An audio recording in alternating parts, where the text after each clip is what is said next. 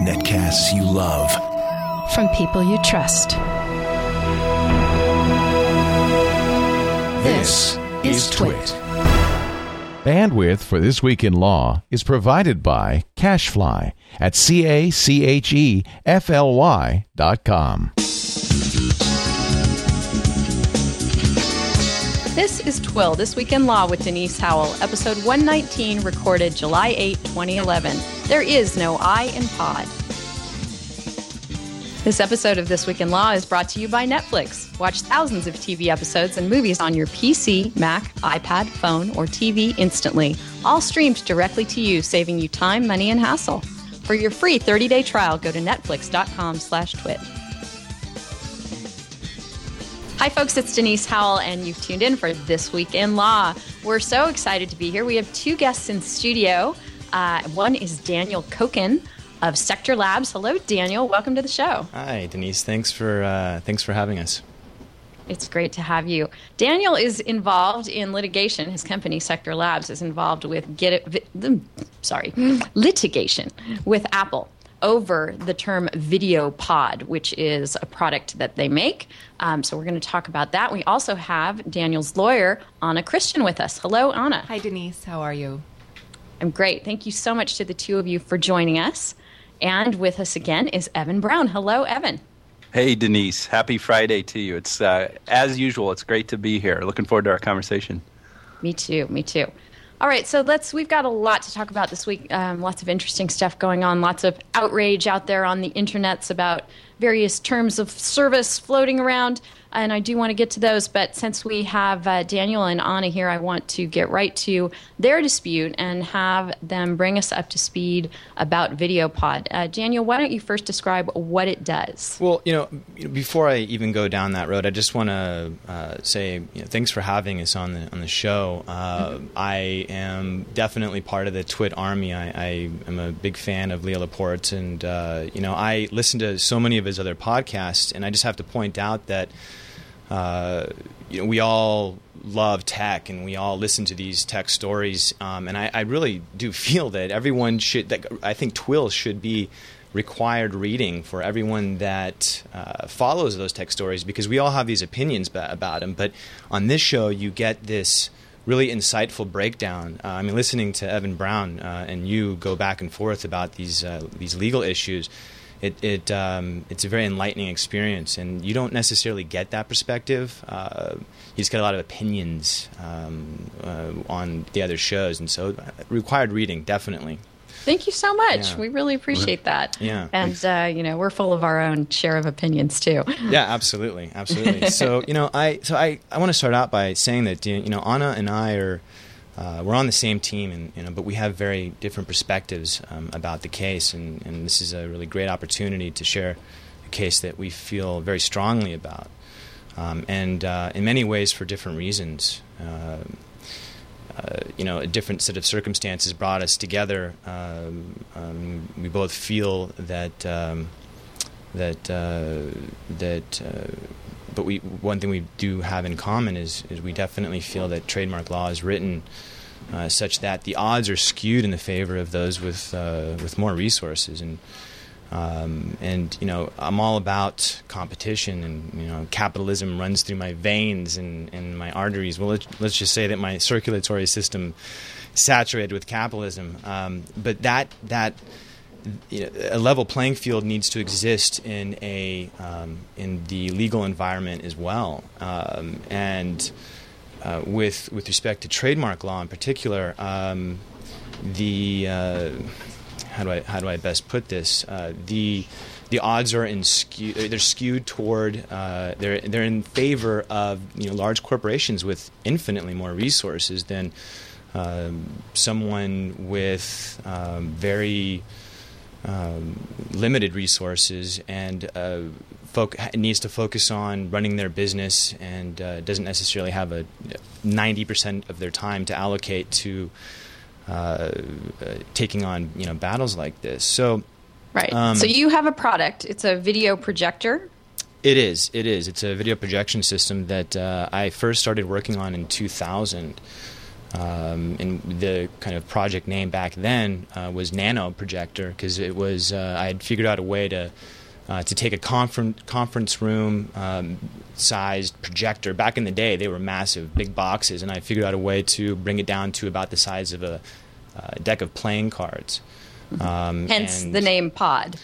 Well, the name VideoPod kind of evolved over a little bit of time, but when I had originally communicated the idea to, and I was courting a potential investor, I needed to build a mock-up of it, and I ripped apart a little Casio portable television set, and we started referring to it as the Pod. It was just very kind of small, and but then we had to take a break from the project for a little bit because the cost of LEDs was just too astronomically expensive to make a product viable at that point. This is going back to 2000, 2001. So when we went back to the project, we ultimately decided on VideoPod because we thought that it was most compatible and complemented the form factors that we had explored through the process of developing this device that was designed for the living room versus the conference room. So we were looking for organic kind of shapes and what have you, and so there was a spawn of a lot of those conversations. Right. Did you think at the time when you settled on that name that you would be getting a knock on the door from Apple, or did it just not occur to you? No. The first time that we had filed for the trademark, we got a kickback because we chose to not have a space between the two words. And JVC, I believe it's hard to remember if it was JVC or if it was another company, but I think it was JVC had a dongle, a cable dongle that they called VideoPod, and so that was actually more of a concern of mine. Apple, at the time, iPod was rather insignificant. I mean, we all kind of see them everywhere now, but at the time, iPod was just a small little music player that was not in our space. And in fact, when we did file the trademark, the iPod mark was classified under audio devices and had nothing to do with video. And after we had filed, Apple had actually amended their mark to include video capability. Right.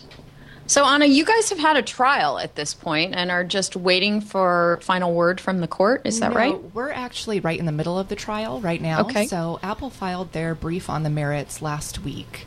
So that essentially is if we were doing this in a courtroom, that would have been their argument. Got it. So our brief is due on July 30th. 15 days after that, Apple will file a rebuttal brief, and then we'll be waiting for the decision from the court. Gotcha. So it's actually, pretty exciting that we're right in the middle of it, and we haven't yet submitted all of our arguments to the court. So at this point, Apple, I'm sorry, I interrupted. I was going to ask who your judge is.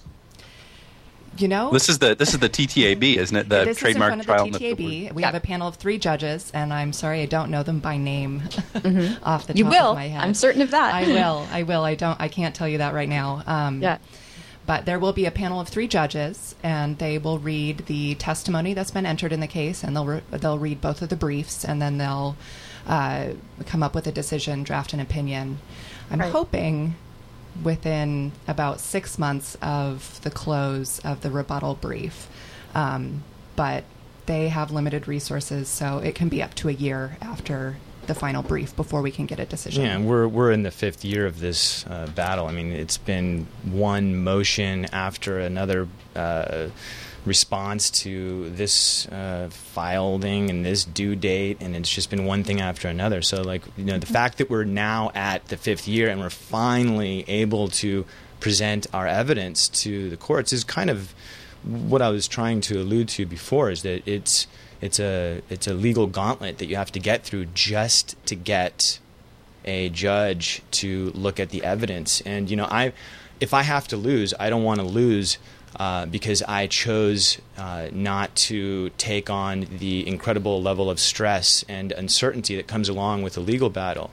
I want to lose, and again, I don't want to lose, but if I do, it's got to be because the facts didn't support or don't support, or the evidence don't support my claim. and Right. and that's okay with me. But then again, this has been 5 years, and there's a reason why I'm still here. So, Anna, along those lines, Sector Labs is not the only company to have been sued by Apple over Pod, is it? No, hundreds of companies have Right. been either sued or had an opposition brought against them. However, Sector Labs is the only one that has gone to trial with Apple over a trademark name. And I credit that to, one, Daniel's tenacity, two, my availability to be on the case. And just the circumstances that have brought us here. I consider myself very lucky to be involved in this case. I think it's rare in general that cases go to trial anymore. I think there are a lot of interests in settling cases early, but I do think that it's really important, especially in a case like this, where such a large company has been able to effectively have a monopoly over certain words, to really be able to fight against that and bring this to the attention of the courts and the public and see if we can maybe get some changes in place. Right. Well, you guys aren't the only ones battling Apple on trademark issues out there. In fact, you could probably do a whole show just on those issues. Right. But most recently, just in the last day or so, right, Apple lost its legal action against Amazon over App Store. Well, the court didn't enter a preliminary injunction, isn't Right. it? Or it didn't grant Amazon's motion to dismiss, right? So we can't say that it's so lost the yet. suit goes on. Right. Yeah, Right. the But, suit goes on, Apple but the didn't injunction knock was it out. denied. Yeah. That's a good sign, though, because that means that the court at least has looked at the merits of the claims and decided that there's enough there to go forward. How does this shade? What's your reaction to this, Anna? One thing that struck me when I was looking at the court's order denying the preliminary injunction was they said that the term App Store wasn't strictly generic. And I think that's something that's really interesting as far as our case goes. One of the claims that Apple is making is that VideoPod is descriptive and therefore can't be registered as a trademark without acquiring secondary meaning. So I think that issue is one that is very interesting because it is such a gray area. What is the line between a descriptive mark and a suggestive mark? Yeah, and if I can interject here, this has been a very bizarre claim to deal with which to deal, because from my perspective, and this kind of goes back to my point earlier, is that we have different perspectives, and those different sort of circumstances kind of keep we have to kind of meet and see eye to eye to actually move forward with our defense. And from my perspective, I'm sitting here going, tell me what a VideoPod is. Yeah, I would love for one person to tell me precisely what it describes. And not a single person has ever been able to say, oh, it's this or this. It's not like I've trademarked yellow pencil, and it's pretty obvious that I'm selling yellow pencils, right? And so that's the issue that I've had with this. How that translates into the courtroom, how that translates into law, that's the challenge here. See, this is a really interesting point to me because I looked through Apple's brief that they filed on June 30th, the one where they're making all of these arguments as to why there's a likelihood of confusion and that your trademark application should be denied and all of that. And at the end, they throw in this argument that the mark VideoPod is merely descriptive and it's not entitled to trademark protection at all. And that's the reason why, that's an alternate reason why your trademark application should not mature to registration, let alone the likelihood of confusion argument that they're making. And I thought that was a really dangerous argument for Apple to make. I mean, and I know that Apple is trying to hang its hat on purported admissions that you made in the discovery process, and I haven't read the deposition transcripts or your answers to interrogatories or whatever, but notwithstanding any admission you have made, they're trying to they're asking the Trademark Trial and Appeal Board to make a finding that VideoPod is merely descriptive, and if that's what the finding of fact is going to be, where does that leave Apple in any assertion that it may make in non-descriptiveness of pod in the word iPod, because then all they have left is the letter I, right. And we all know how broadly used that as a prefix. Other companies besides Apple use iPod. So that just seemed really dangerous to me, and I'm wondering what yours and Anna's reactions are to that. I mean, did you get that same kind of weirdness when you first read it? I did. I mean, from the very beginning, I thought that Apple was almost arguing against itself, and that if in fact they did and do win, that they're actually setting their own precedent against their own mark and their own trademark. So it's been a very bizarre account for us, and we're trying not to look that far into the future because it's more a matter of dealing with the claims as they are today. But that's my perspective. I don't know about you. I do also think it's pretty interesting. I do think that the brand iPod is a fanciful word since there is not a space. I mean, it's one word, iPod, that is basically made up. So, but what I do think is interesting is that I think maybe in, I don't remember, 2008, 2009, Apple filed for registration of the word pod itself. So for them to argue that video pod is descriptive, Daniel, in his original application, did disclaim the word video, so that leaves pod as the predominant part of his mark. So for them to argue that pod is descriptive, then in turn puts their registration or their application for registration in danger. So I did also find that interesting. I also find it interesting that they chose to hang their hat on Daniel's admissions as a party. And this is something that should be a finding of law, that the opinion of the party doesn't really matter. And that's something that the TTAB did point out in an order denying Apple's motion for summary judgment on the descriptiveness issue. So I don't agree with them, obviously, but I do find it interesting that that's what they chose to hang their hat on instead of actually going through and arguing whether it was actually descriptive or not. Sure. I'd like to address that for a second, because what really happened, and I there's a chat room that's listening to this right now, and we all tend to follow comments, and I found myself reading an Ars Technica article written about the case, and it was really well written and remained very objective, but some of the commenters didn't quite understand some of the background. So of course I decided to break it down a little bit and in the nicest possible way. And a few days later, maybe a week and a half later, Apple's attorneys contacted my attorney at the time and said I that wasn't yet involved in the case. She was not. Time. She would have been very. I would upset have advised him otherwise. She would have been very upset with me. But I said that the trademark describes my product's form and function, and I'm not a trademark attorney, and what I really meant to say is that it was suggestive of my product's form and function, especially since there are multiple products, and even now we still have a variety of different form factors that we can move forward with, and so to use that and throw that back in my face and make that one more thing that I had to deal with, spend time, money defending. It was just one more way to knock me out before I ever get to court again, and that's frustrating. It's very frustrating.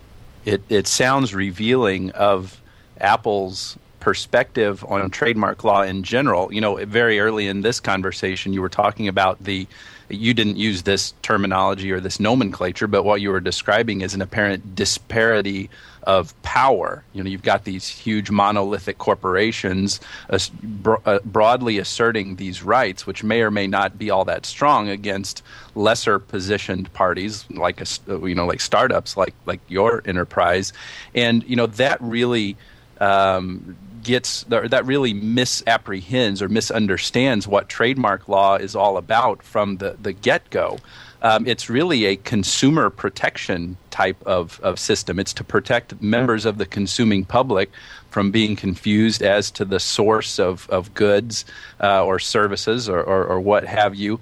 It's not something that is inherently proprietary to its owner. And it's on this point that we can draw a pretty distinct conceptual line between patents and copyrights on one side, which kind of originate, and some pure intellectual property purists will say that patents and copyrights are the only form of intellectual property, and they will say that trademarks aren't pure intellectual property because this really is something that belongs to the consuming public and not the owner of that. So the fact that Apple would rely so much on your admissions and whatever you would say, and lacking an understanding of what it means for a mark to be descriptive, just really shows that they're looking at it as something proprietary to them and not relevant to the analysis that would seem to be appropriate. Go out and do a $30,000 survey as to what members of the consuming public would say about this. Evan, I think that's a really interesting point. Apple did not submit any survey evidence at all to back up their claims, either of likelihood of confusion or descriptiveness. Yeah, they probably didn't have the cash to pay an expert. They spent it all on my case. Trust me, it's all gone. It's all gone.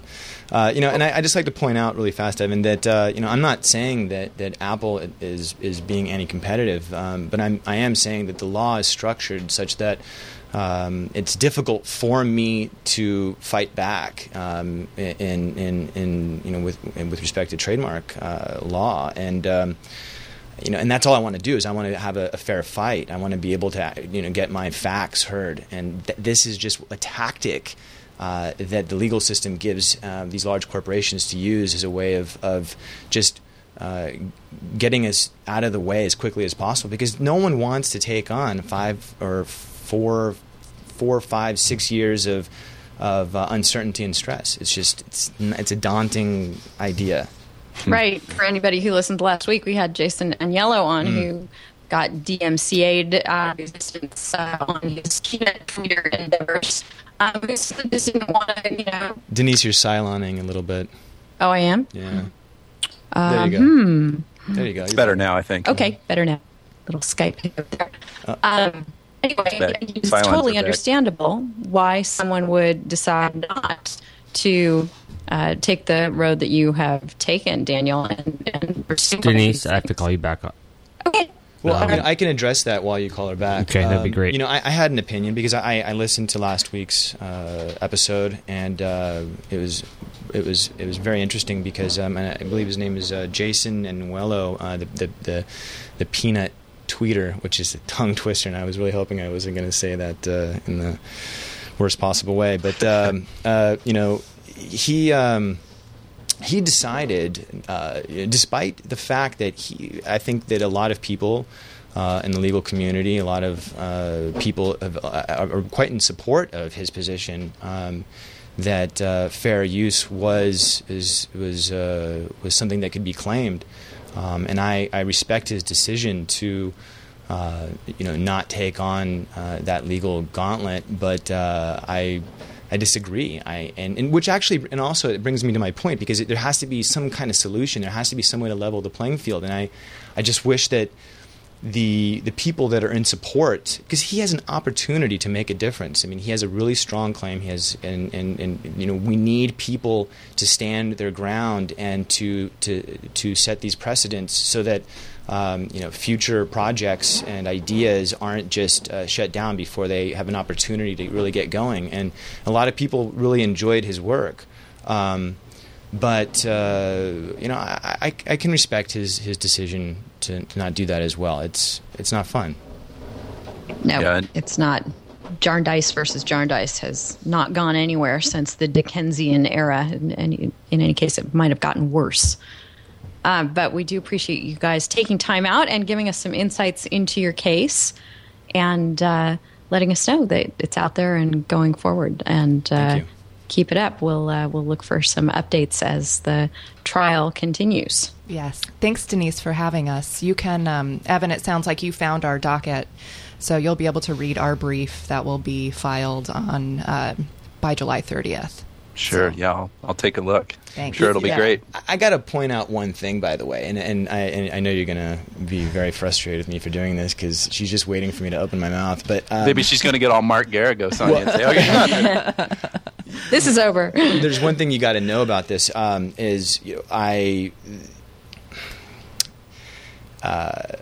my fantasy through this process was originally on before Anna came on was to get someone who was literally right out of school and because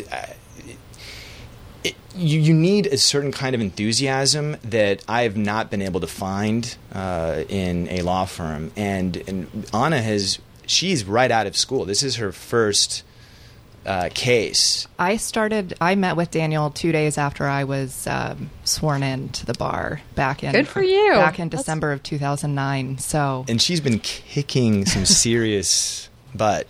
Thank you, Daniel. Yeah, absolutely. Thank you. I Absolutely. love that.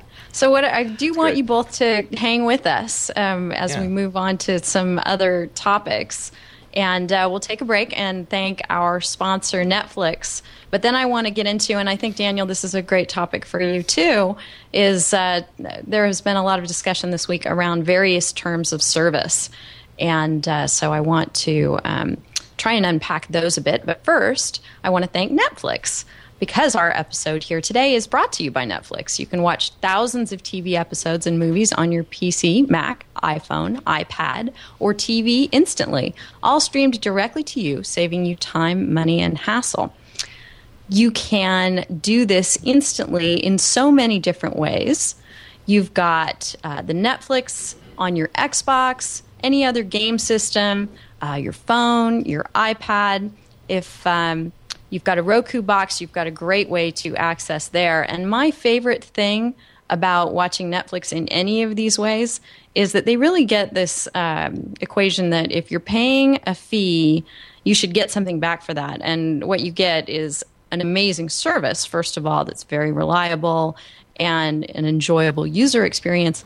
And you get the banishment of the world of commercials, unlike various other services out there where you're paying, just on your normal cable, you're paying, but you're barraged by commercials all the time. What you're getting with Netflix instead is a very nice, refreshing experience that gets you right to your content, which I just love. And doing it instantly is, even better for us in this instant gratification era. You can begin watching on one device and go to another, so that's even more acknowledging of how people consume their video these days. And whichever way you choose to do it, you can watch as many movies and TV shows as you want, anytime you want, and you can cancel anytime. So go over to Netflix if you're not already a member, netflix.com/twit. Be sure to use this URL when you sign up, and we thank them for their support of This Week in Law. Now we'll get back to talking about some more legal issues here. And one thing that has been much on people's mind this week that I've just seen over and over and over again is the unfolding saga of the Dropbox terms of service. Just to set the stage for this, this is just another example of something that we talk about a lot on the show where, and it actually fits very well with the theme of Anna and Daniel's case, not because it involves trademark issues, but it involves a power situation where a site puts forth a bunch of legalese and people either have to accept it or not use the service. And we're just, I think, entering the era where there's some accountability about all that, and people are starting to delve into terms of service and really look at them and decide, well, does this make sense for me or not? And that's what people did with the Dropbox terms, and it turned out that Dropbox was granting itself a fairly broad license when you read through the terms, and there were some alarm bells that went off. Now, it's not an uncommonly broad license by any means. So what I want to get into and talk about here is both Dropbox's reaction, which was to change the terms a bit and make them seem a bit more palatable, and also the extent to which these companies really do need to grant themselves a license or they cannot function. They cannot provide the services that everyone wants so badly. So, Evan, let's first get your take on all of this and where things stand now. I guess the first thing I would want to comment on is you were saying there was an increasing awareness of these types of things, and I see that as part of the Mayan prophecy of December 21st, 2012. Everybody's saying the world's going to end. This is actually just a big transformation in consciousness and a higher awareness of the what terms of service say is just an indication of that. But all seriousness aside, these types of issues do come up a lot, and looking at this as from the position of legal counsel, I draft these things for clients all the time, who either are distributing content or providing software as a service, some kind of cloud application or something like that. From the position of legal counsel who writes these things, you want to be protective of your client's interests and make sure that they're not, that they're, first of all, that they're authorized to do what they need to do to run the service. And with Dropbox, clearly what is very essential to this is the ability to store a copy of the work, of the content, or as Dropbox defines it, stuff, on the Dropbox server. So, one can clearly empathize with the interest in protecting the interest there.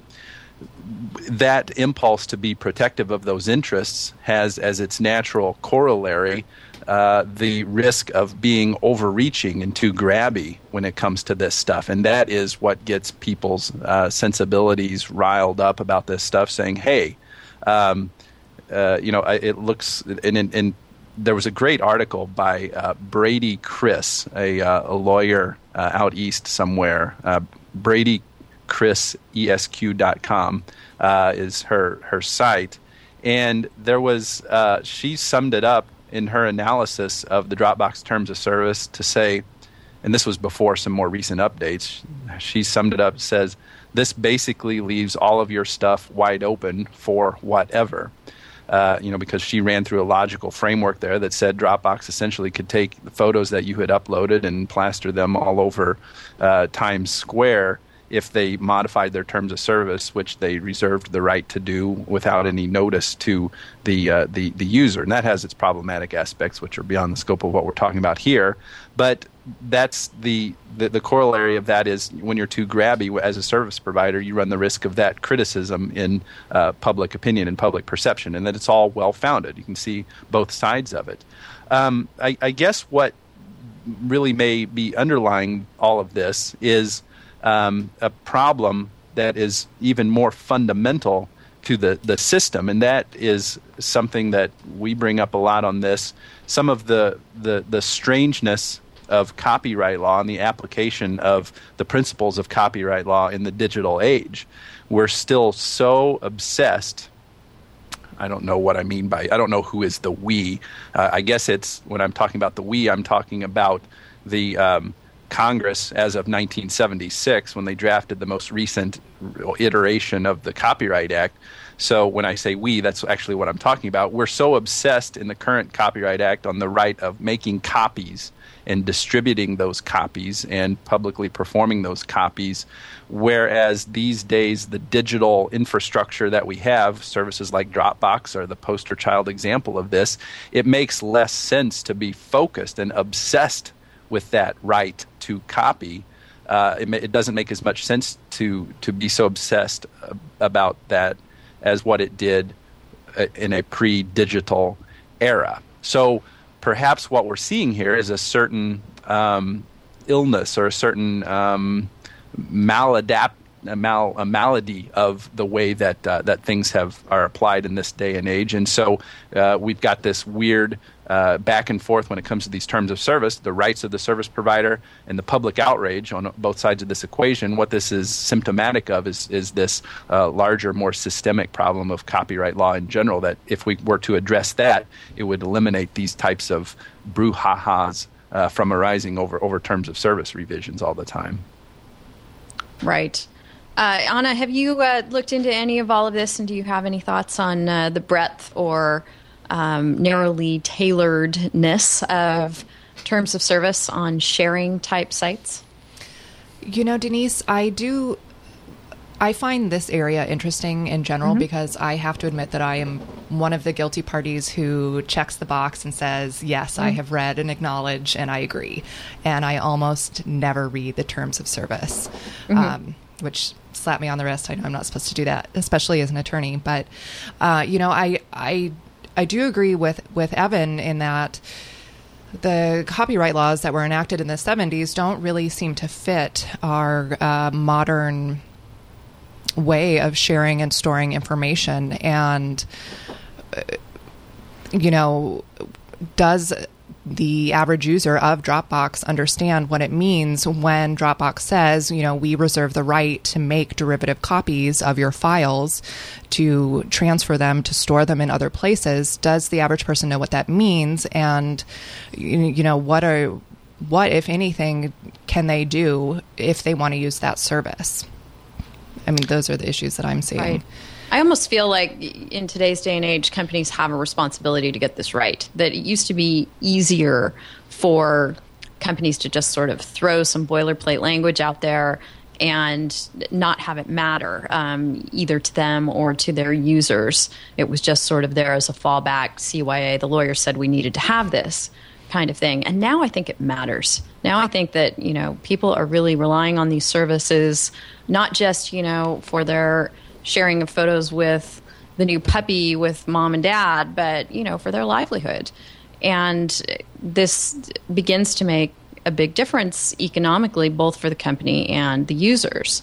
And I also think it's fascinating that, this degree of accountability that's coming into play, and the fact that we've got Brady Chris, there's Chris Fulmer out there who's got a blog, his Fulmer Law Firm blog, who's been following this in sort of a blow-by-blow way, and taking the time to rewrite the license language in a more clear and it's the word I'm looking for, fitting way that gives the rights that the company needs and makes sure that the users understand that, yes, they are granting a license, but it's not any more broad than it should be.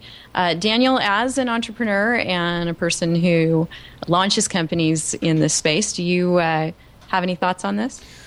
I do, but before I go there, I'm a user of Dropbox. I'm an end user, and I do have one question to ask in regard to what precisely they believe they have the right to duplicate or copy. Is it stuff that I go and share with people, or is it the stuff that is being shared just between my own computers? Because there's an assumption there that, I'm going to be using that service for editing my business plan, and there's a tremendous amount of confidential information that I'm using. So does it apply to the files that are just sitting there in my folders without being shared?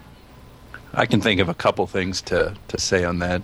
I think that was one of the pain points that were addressed in the most recent revisions, because it was first said that we have the right to all of your stuff, and we have this license to all of your stuff, and stuff was defined as all your files and information, and I guess you can't define a term by using itself, files and information and other things. And so one of the revisions made it clear that it was all of your stuff that you actually, upload to Dropbox or make a part of your use of the service. I'm not defining it exactly how they did, but it narrowed the rights to that, or narrowed the scope of those rights. But so that's one way in which it was addressed. The other point I would want to make on this is that thus far in our conversation about Dropbox here, we're just talking about copyright. And that is the right, as we've alluded to already, to make copies of a work, to distribute them, to publicly display them, to make derivative works, change it up.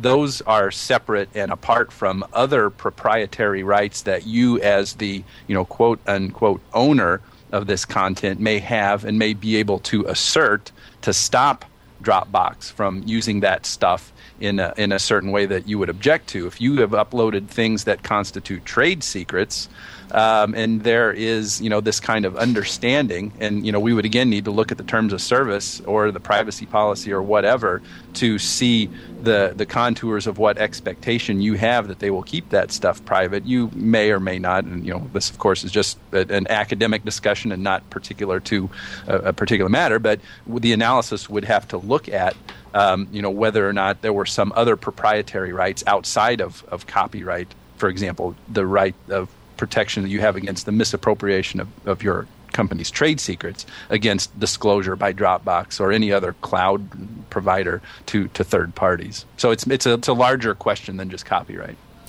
Well, I'll tell you, I have a point that I'd like to make, and it seems incredibly simple, the solution to problems like this.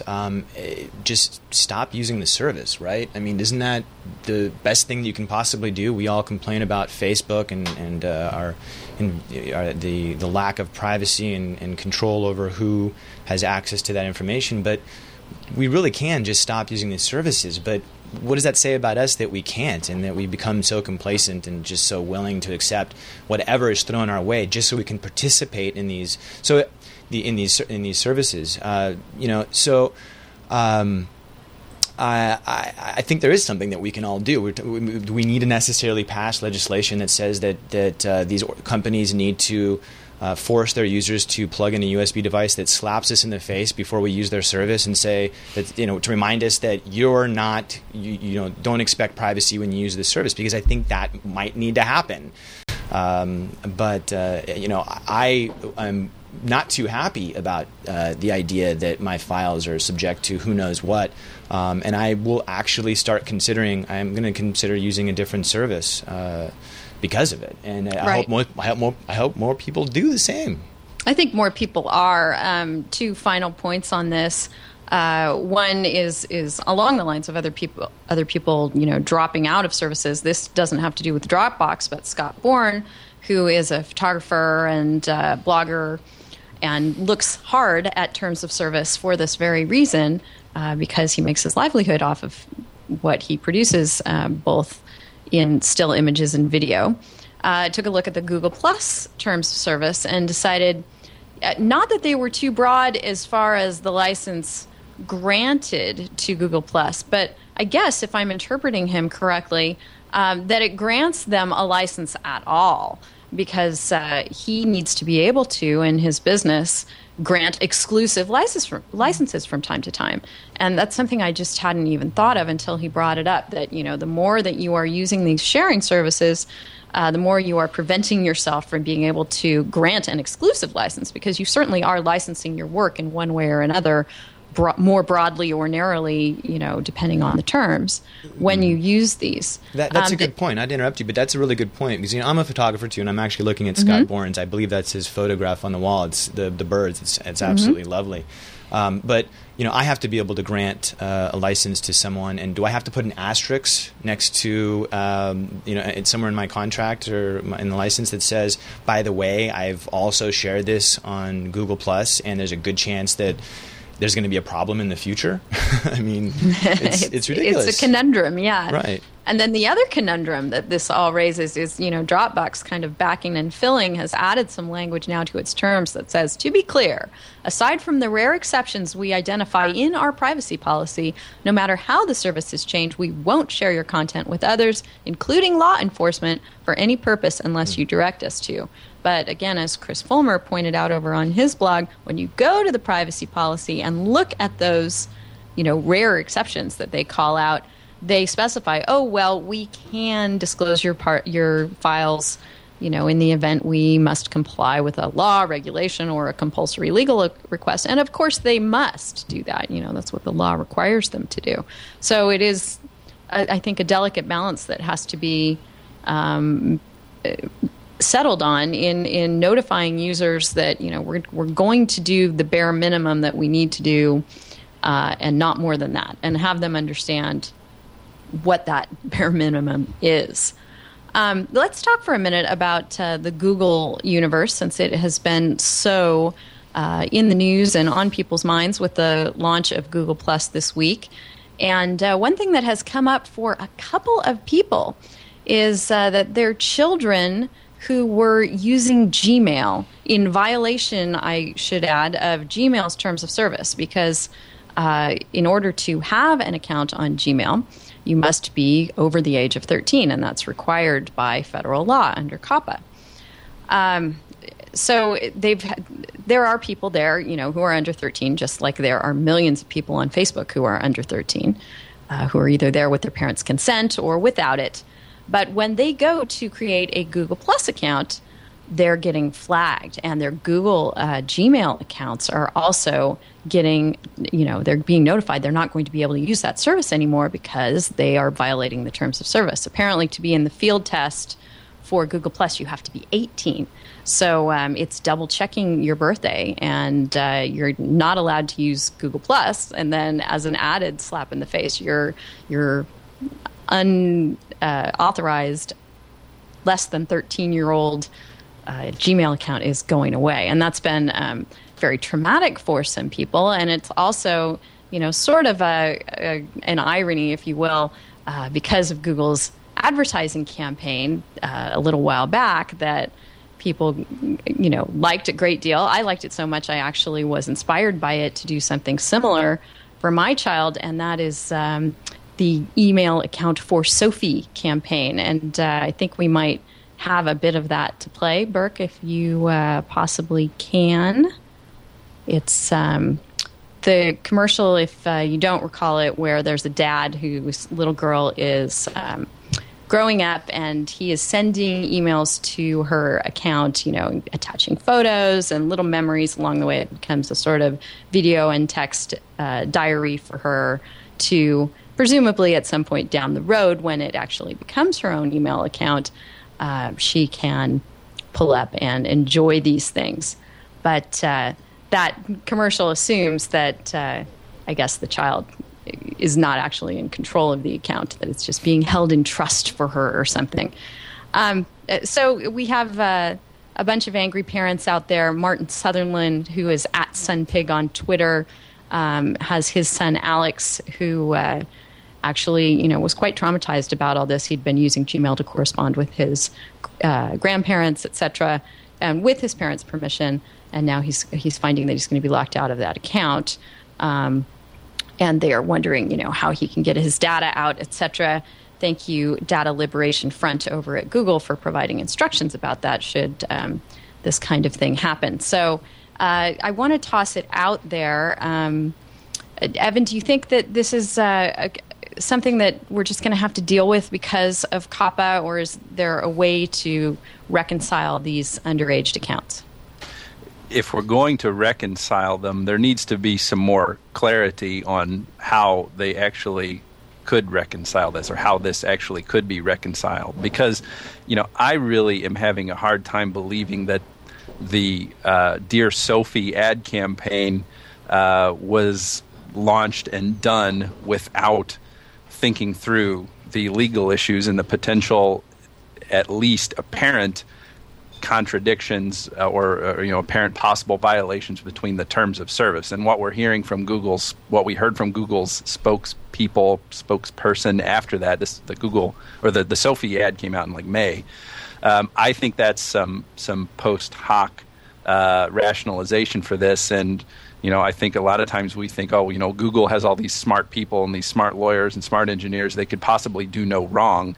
They, of course, had thought this through. I think they may have gotten caught a little bit here, because I have a very hard time watching that commercial and seeing how it was supposed to be clear to us how you could actually do this. And along those points, there are a couple of interesting things along this that really underlie the some of the tension with all of this. If Google's explanation is, well, you can go ahead as a parent and start this up, and as you characterized it, Denise, kind of hold it in trust, that's okay. But if you're going to hold it in trust, that seems to presuppose, or it seems to anticipate, that you're eventually going to turn that over. And there are a couple of interesting points along this.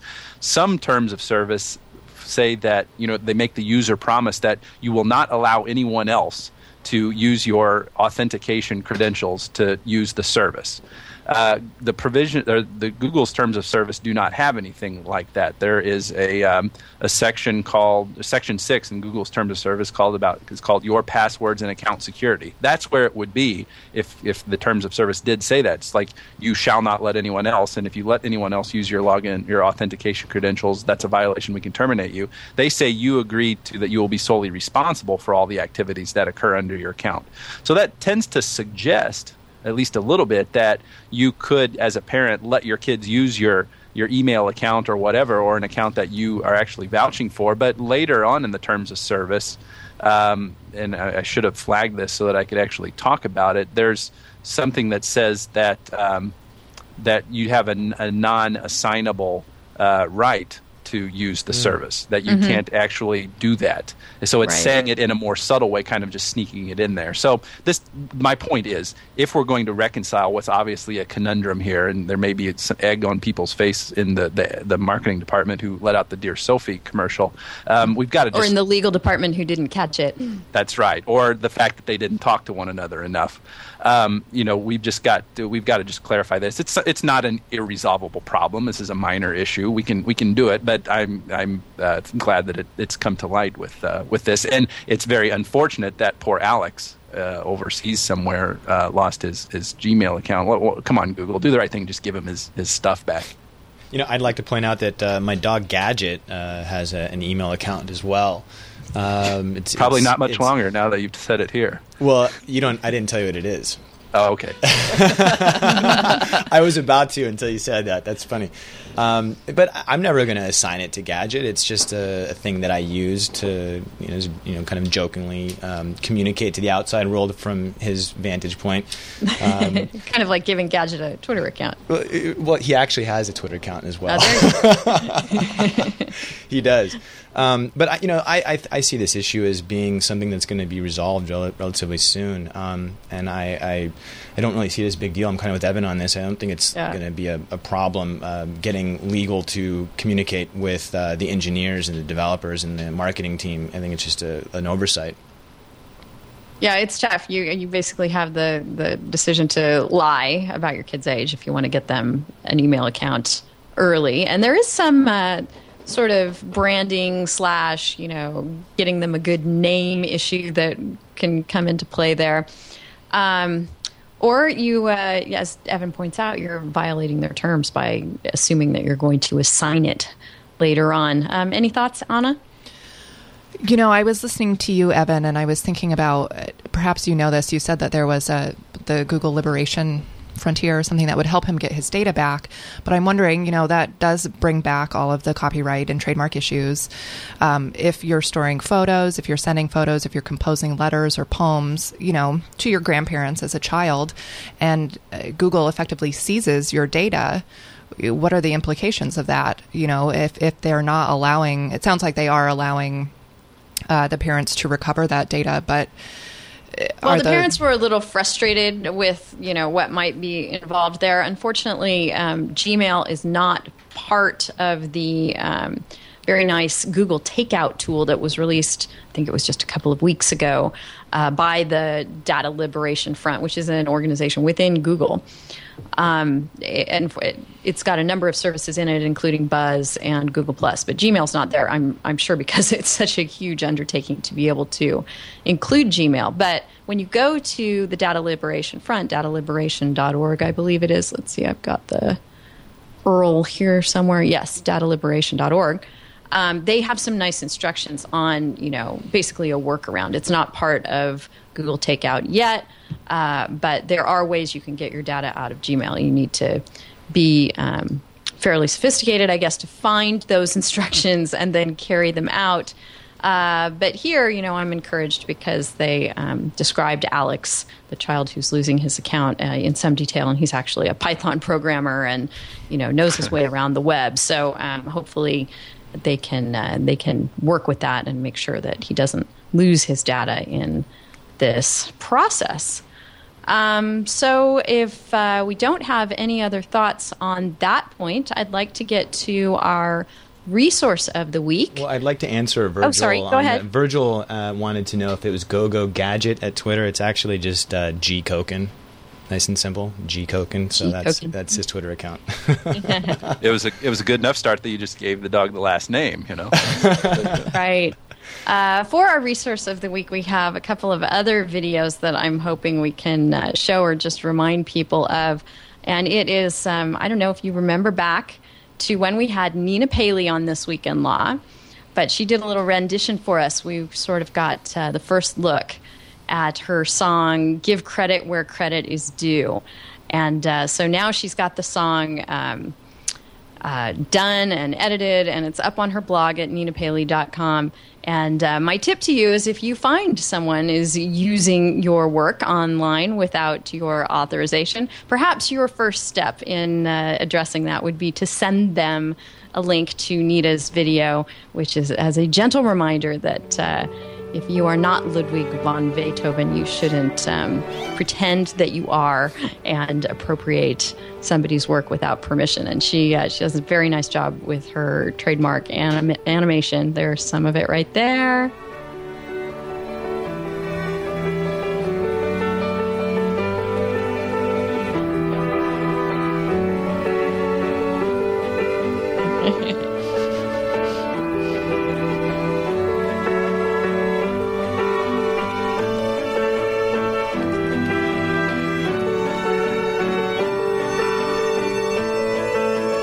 I like how she points out that the interwebs will come after you if you do this. Yeah. That's really the motivation. Don't worry so much about the law, but or you'll have to watch that copyright school video that Google put out a couple weeks ago. I want to see that actually. Does anyone have a copy of that, or is there a way you can watch copyright school video? Yeah, I'd like to see that. I've heard funny things about it. No, I haven't been hauled into copyright school yet, but you're not missing a lot. If and when I do, I'll send you the link. Thank you. Right. And our tip of the week has to do with the story that we were just discussing. What is it that you should do? How can you give your little Sophie or Alex an email account? And my tip is what I did for my son. And that is I used one of our good friends and sometimes sponsors here on Twit, Hover, to create a custom email address for my child, which you can do over there quite easily. And then, they have their own little email service over there that I don't think is meant to replace or be a service that you would use in lieu of Gmail or anything else. It's just, something to use if you don't have anything else. And we have a Tyler account for him that's simply, an account that's actually under my account, so I don't believe I am violating any terms by giving him his own address, custom address. And so I'm sending his Sophie-type emails to that address, and it's really nice to be able to send photos and remembrances of things as they're happening in real time, and we have a little record there.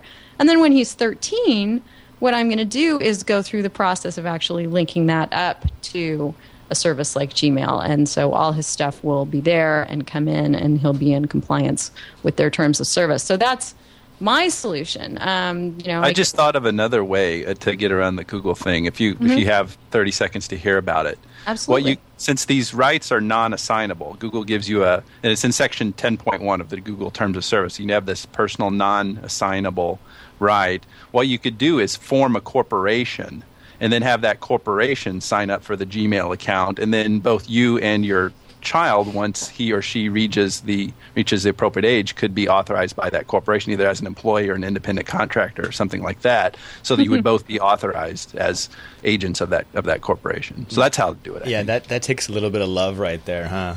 Right. Your children will never say that you don't care.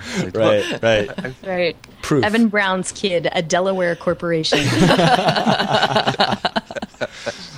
I like it. And then, of course, the other thing is I'm wondering in all of this, because kids, it's nice to be able to give them email accounts if they're ready for them, but they get phones a whole lot younger than they are lawfully empowered to have email accounts, and they are texting right and left, and sometimes in ways that we don't necessarily approve of. So, I have not looked hard at the cellular providers' terms of service as far as kids texting, but you're certainly able to give your get a phone, and then they use all its features. So another little conundrum there to consider.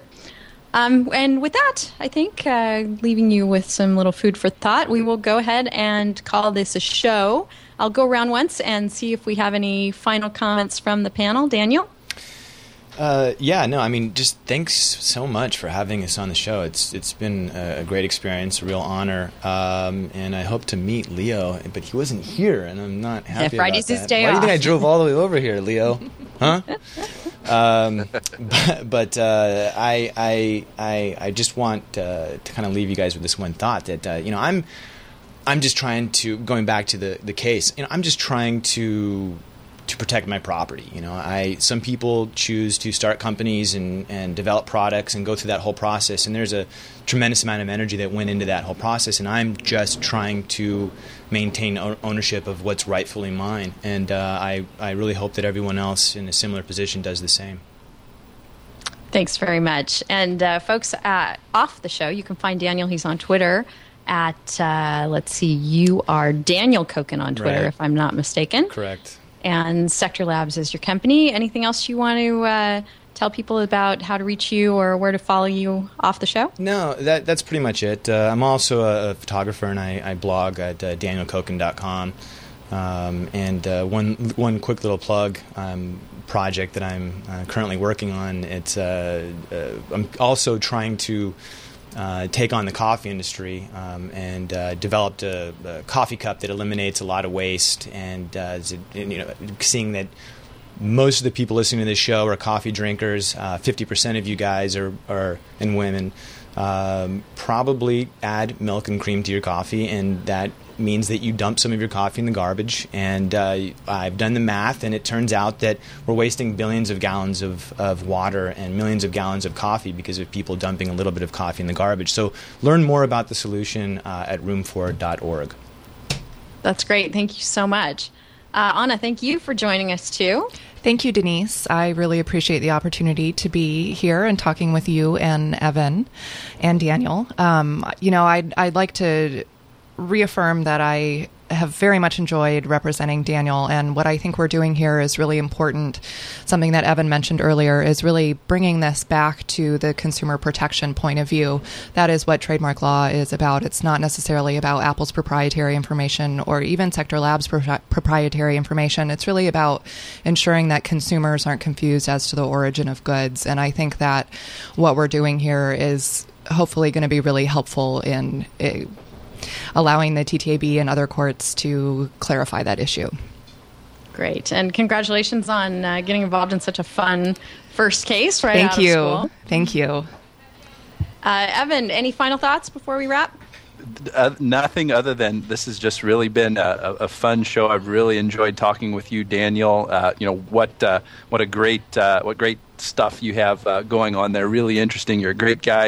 Excited to see how things turn out. Anna, great talking with you as well. You're doing a great thing by helping out Daniel and all of this. And so I've just really enjoyed the dynamics of this conversation, and I'm very grateful to have had the opportunity. So a lot of fun. All right, so it's time for everyone to get back to their Google Plus. I hope we haven't distracted you too long from that. Yeah, and send me that invite. Yes. I have to say something. Mom, Pop, I love you very, very, very much. Very much.